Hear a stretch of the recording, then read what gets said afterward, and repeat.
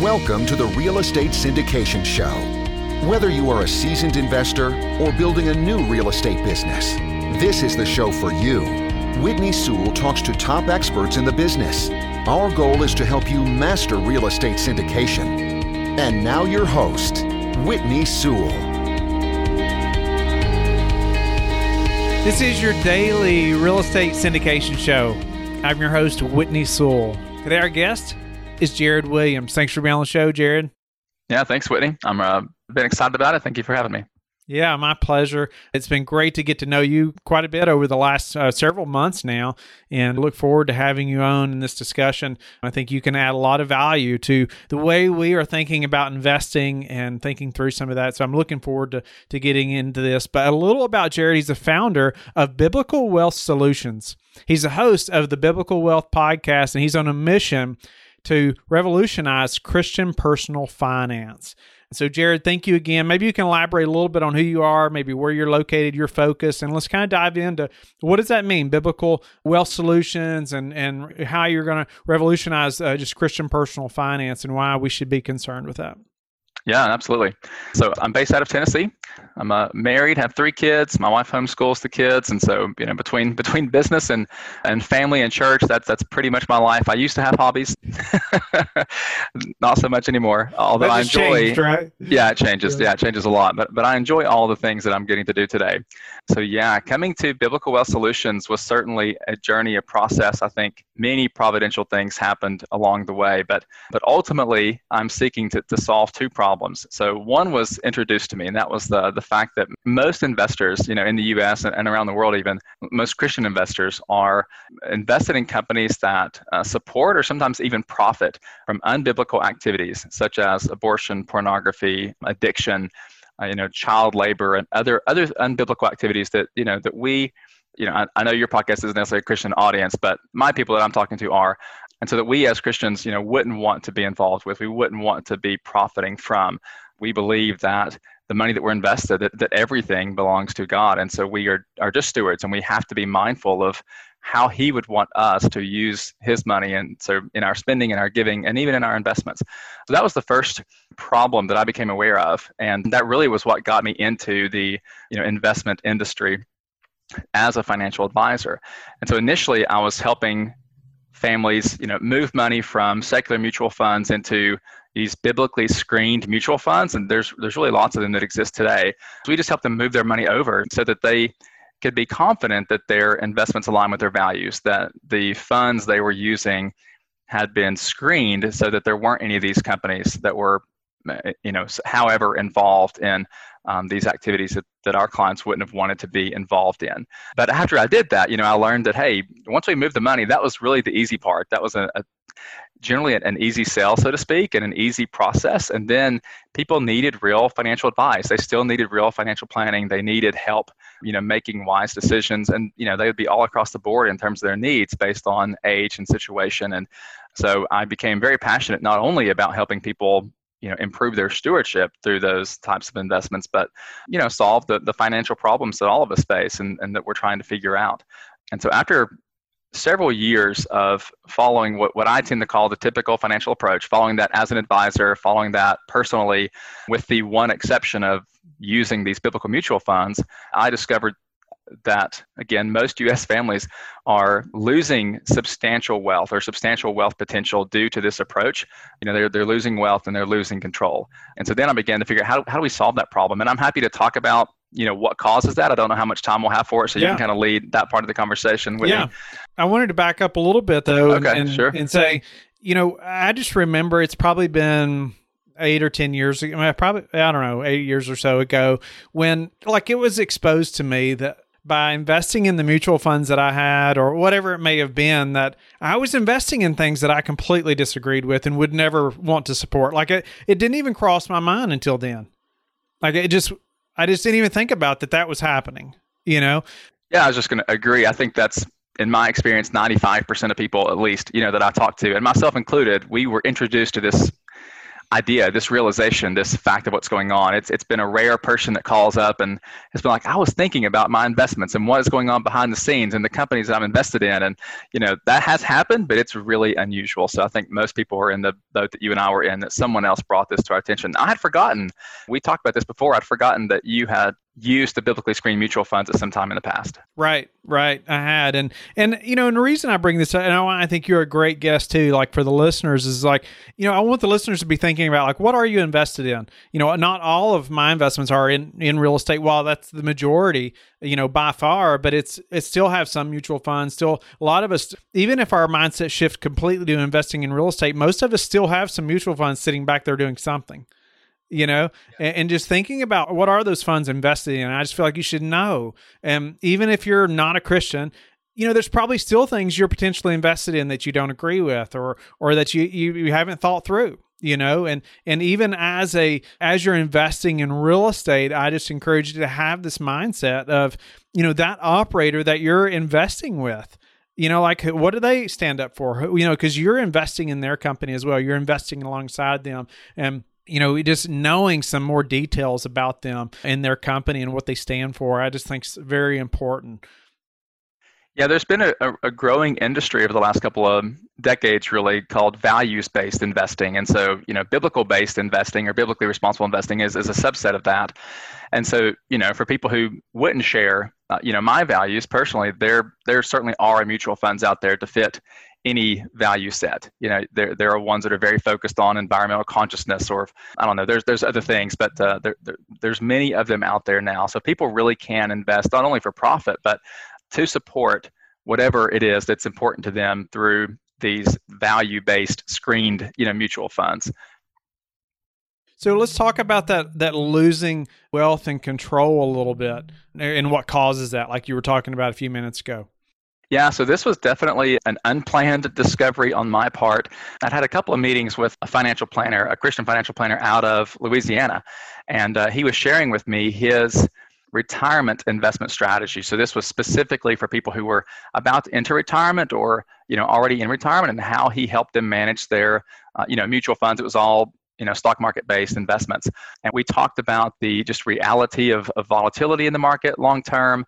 How are we going to manage these inevitable ups and downs, and specifically the downs, while taking income and having to make it last a long time? And so I won't go into great detail, but as part of this very fact-based presentation that I was learning from him, and I was beginning to implement the strategy in this presentation with my own clients who were at the age that it made sense, I saw that over 38 years at that period of time that I was doing this. I don't try to update that year every year. I just remember at that time it had been 38 years since we began looking at these bear markets, these historical bear markets in the market, that this S&P 500 had grown 19 times over that 38-year period. And I knew that, just looking at a long-term perspective, that the S&P 500 tends to return, about 9.5%, 10% a year over really long periods of time. That's a decent average to count on.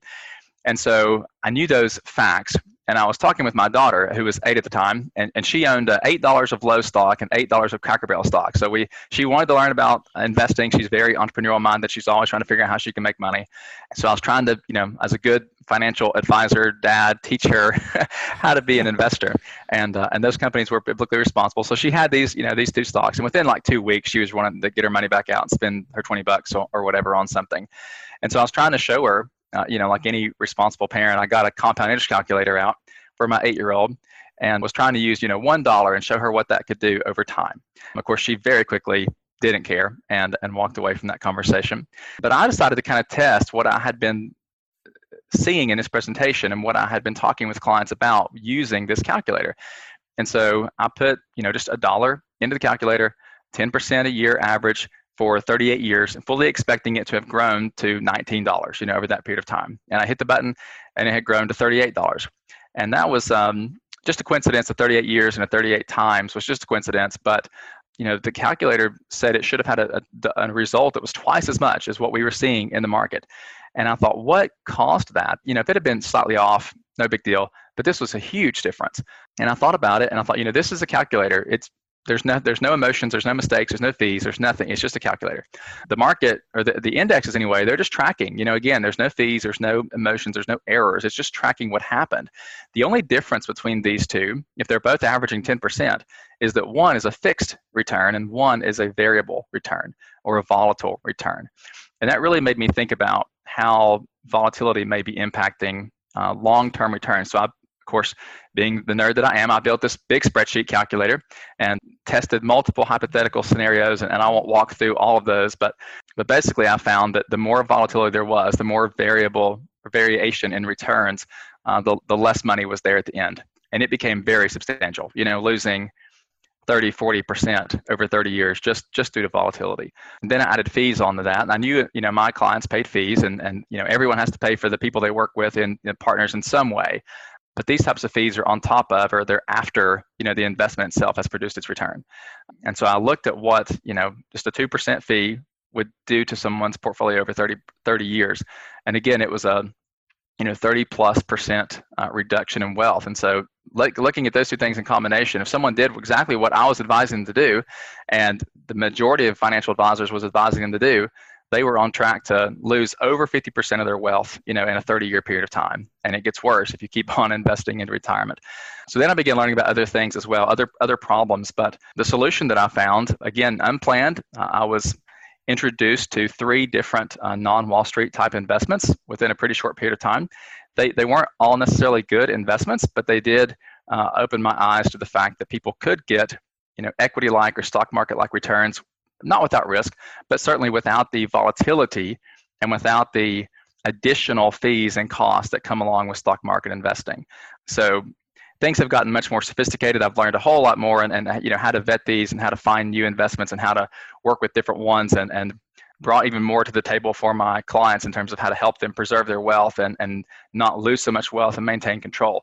But that was really the beginning of it. And so then I started introducing, the one of those 3 that I thought was a good option to just a handful of clients, and was really pleasantly surprised to hear how excited they were to have an alternative to the stock market. And so I thought there's real opportunity here. And so then, several years later, I'm continuing to learn and was introduced to you, and actually I heard you on another podcast, and so reached out and have been excited to learn more about LifeBridge Capital and everything that you're doing as one of the several different alternative investments that we're able to introduce clients to. Nice. So you're talking about like the 2% fee equals more than 20 or 30% reduction. Mm-hmm. And I mean, that's, you think about just 2%, you think, well, okay, that's just the cost of doing business. But then when you think 30% reduction, I mean, that's a lot, that is it's neat to just to hear that. So it kind of sticks in our mind a little bit, so we can really think through that, and maybe you can elaborate on like how you help clients to reduce that loss, or what that looks like, or maybe what we should be thinking, if we're working with somebody like yourself, or how we reduce that reduction. Well, from a fee standpoint, it certainly made me as an advisor become much more fee sensitive, for my clients. Now that obviously means a, potential reduction in revenue on my end, but sometimes that revenue reduction on my end is relatively small, but the impact it can have on my clients is massive. Another, I guess, sub-discovery, in building that spreadsheet, I looked again at those fees, and I wondered how much of this, in this particular scenario that I ran, so the numbers would change, of course, but in this particular one, it was a $360,000 loss to fees over this 30-year period of time. And I'll say, how much of that was actually the fees? And it was just under 50%, maybe 48% was actually fees. The rest of that loss, so $180,000 in this instance, was loss opportunity cost. It was the money that those fees, that those dollars were not able to grow into. And so that $200 fee in year 1 and that $250 fee in year 2, and as it grows, that added up because those dollars lost 30 years of compounding interest in those scenarios. And it really made an impact. So it certainly made me rethink my model and how can I bring value to clients in a way that I can reduce or sometimes eliminate their out-of-pocket fee costs altogether. And so that has become possible by working with, alternative or non-Wall Street investment providers who sometimes are able to compensate me in a way that it doesn't have to come out of the client's pocket. And so it can save them money there. Or it means I'm working with mutual funds or mutual fund managers who have lower fees. And so maybe we're not eliminating it, but we're trying to reduce it as much as possible. It has, in some instances, gone to me charging flat fees to my clients rather than percentage-based fees, because it's the same amount of work. And why should one person pay me $1,000 and someone else pay me $10,000 for the same amount of work? I just appreciate, like if I'm working with you, like appreciate that you are thinking this way. That you're looking for alternative methods of even, yourself gaining an income, so it doesn't affect, my returns as much. I just think that's another perk of working with somebody like yourself. But one thing I wanted to bring up before we move to a few final questions is, like, you talking about your daughter investing or owning some stock. Tell me a little about how you introduced that to her, or just to children in general, just your thoughts on in introducing them to investing, and when, and maybe a little bit about how you've done that. Well, I wouldn't say that has been successful yet, to be quite honest. She hasn't retired yet, huh? No, still doesn't care too much about investing. So she's still taking a very short-term approach to money. And the other two children are younger. So her big concern right now is learning how to make money, which that has been really interesting, to be honest. I have been able to give her some, I think, interesting ways of thinking about making money and starting her own business.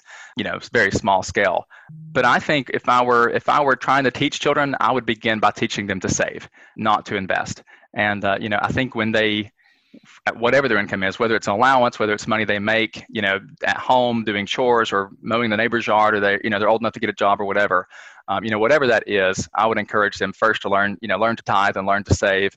And when they have become very good savers, then I think it's time to have conversations about investing. And from there, I would refer them to my podcast. Awesome. Well, no, I just think it's so important that we're teaching from a very early age, and I try to share what I can, with my boys, and they're 5 and 7, and just to get them thinking that way, And we have a little banks for them, and there's 3 sections. There's like a give and save and my goodness, what is it? Spend, I guess. Spend, yes. Yep. Yeah, there you go. And just thinking through, how do we split this up? How are we thinking ahead? And or maybe they do spend a little too much, and then they kind of have the hard reality of, well, I don't have any money to spend now. And it's kind of it's better for them to experience that with $20 than it is $2,000 later, right? Yep. So I'm happy to let my kids blow their money and feel the pain of it later, because if they can learn that now, they will avoid a lot of pain as adults. I hope. That's my hope. Yeah. Right. Well, Jared, what about how do you help people prepare for, like a potential downturn, or maybe something like we're, experiencing now? How were you helping people prepare for, something like that? Yeah, I think 2 main ways there. One is not being afraid to have cash. I think that most of us want to keep as little cash as we can. We'll have our emergency fund, and for some people that's, very small. For some people it's 3 to 6 months, maybe 12 months tops. I rarely see more than 12 months of expenses. And I think the reason is we're afraid to save more cash because we don't have a productive place to put it. And if we had a place where cash can earn money, can be productive, but still maintain liquidity, we would be much less afraid of missing out, on the returns for having cash. So I do try, and there's a few options for that. I do try to help people find productive places to store their cash, so that when the market has these downturns or whatever kind of economic problems or difficulties arise, they're just in a much more secure position.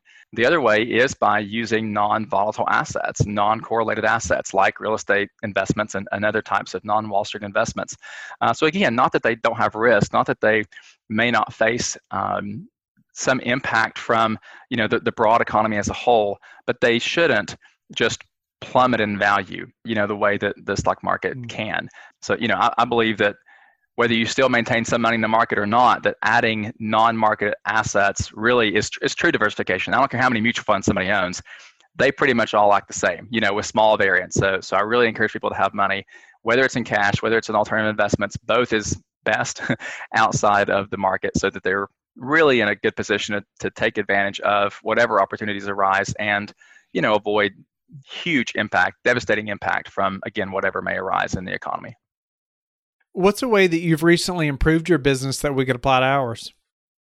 I think that I am always striving to be really creative in finding solutions. I'm always willing to have multiple conversations, to ask unusual questions, to maybe even seem weird in my asking of questions, to find solutions that are going to be a win-win for everyone. I don't like settling for this is good enough or this is okay. I really want to find the best solutions for people. So, for me, it has been getting creative and how can I be compensated in such a way that is a win for everyone and it's not taking money out of my clients' pockets, or it's, reducing that, or how can I structure my business in such a way that I can do multiple things that most advisors aren't able or willing to do at the same time.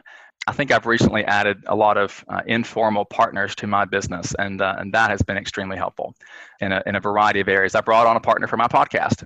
Rather than just hiring someone out, I wanted someone who really had an incentive to help make it grow and make it the best, so that he's not just editing. He's co-hosting, he is editing, but he cares about it growing and doing really well. Smart. And so I think that will pay great dividends in the future because he's truly a partner and not just not a vendor. Love that. Thinking outside the box and with partnerships as well. But even earlier there, you talked about asking good questions. Like, it's so important that we ask good questions. The questions you ask are so important. So tell us, how are you finding investors right now? To be quite honest, that has been the challenge. And I find that is a challenge for a lot of advisors. I think there are a lot of really good financial professionals, whatever licenses they have. There's a lot of really good ones out there. And many don't realize getting into the business that you not only have to be a financial advisor and be knowledgeable there, but you have to be a salesperson to some degree. You are a business owner, unless someone is bringing the prospective clients to you, which is very unusual. You have to wear a lot of hats. And so that's been a challenge for me. I've been able to do great work and had great relationships with the clients that I've had, but adding new clients has been a consistent challenge. And I think it is for the majority of people, in my industry. So over the last year and a half, I've been really, really focused on just getting good at that, doing whatever it takes to learn how to be able to systematically bring in new clients and realizing there's opportunity there to serve other advisors like myself who aren't good at that. I personally know a number of people who I think are very trustworthy, high integrity, great advisors, and they struggle to be able to talk to enough clients. There's so many people they could help if they had the opportunity to talk with them. So I really want to make that a possibility as well. I want to be able to have enough clients that I can serve those families, those advisors, by bringing clients to them. So I have done that by taking courses on how to grow social media and have a larger presence that way. Obviously, starting a podcast. It's relatively young at this point. So starting that podcast and then looking at being a guest on shows just like yours and others who would speak to an audience who would find what I have to say interesting. And there's other things planned for the future, but I can only do so much at once. So Sure. Yeah. Jared, what's the number one thing that's contributed to your success? Well, I mentioned at the very beginning, I think that many things have been providential. So I think many of the things I have discovered, many of the relationships that I have, as I look back, most of the really big, career-changing things that have happened were not planned. They were not out of my efforts. I do work hard. I think I'm fairly smart and certainly innovative in what I do. I hope this doesn't seem cliche, but in reality, I think that the Lord has been growing my business and I'm very much along for the ride.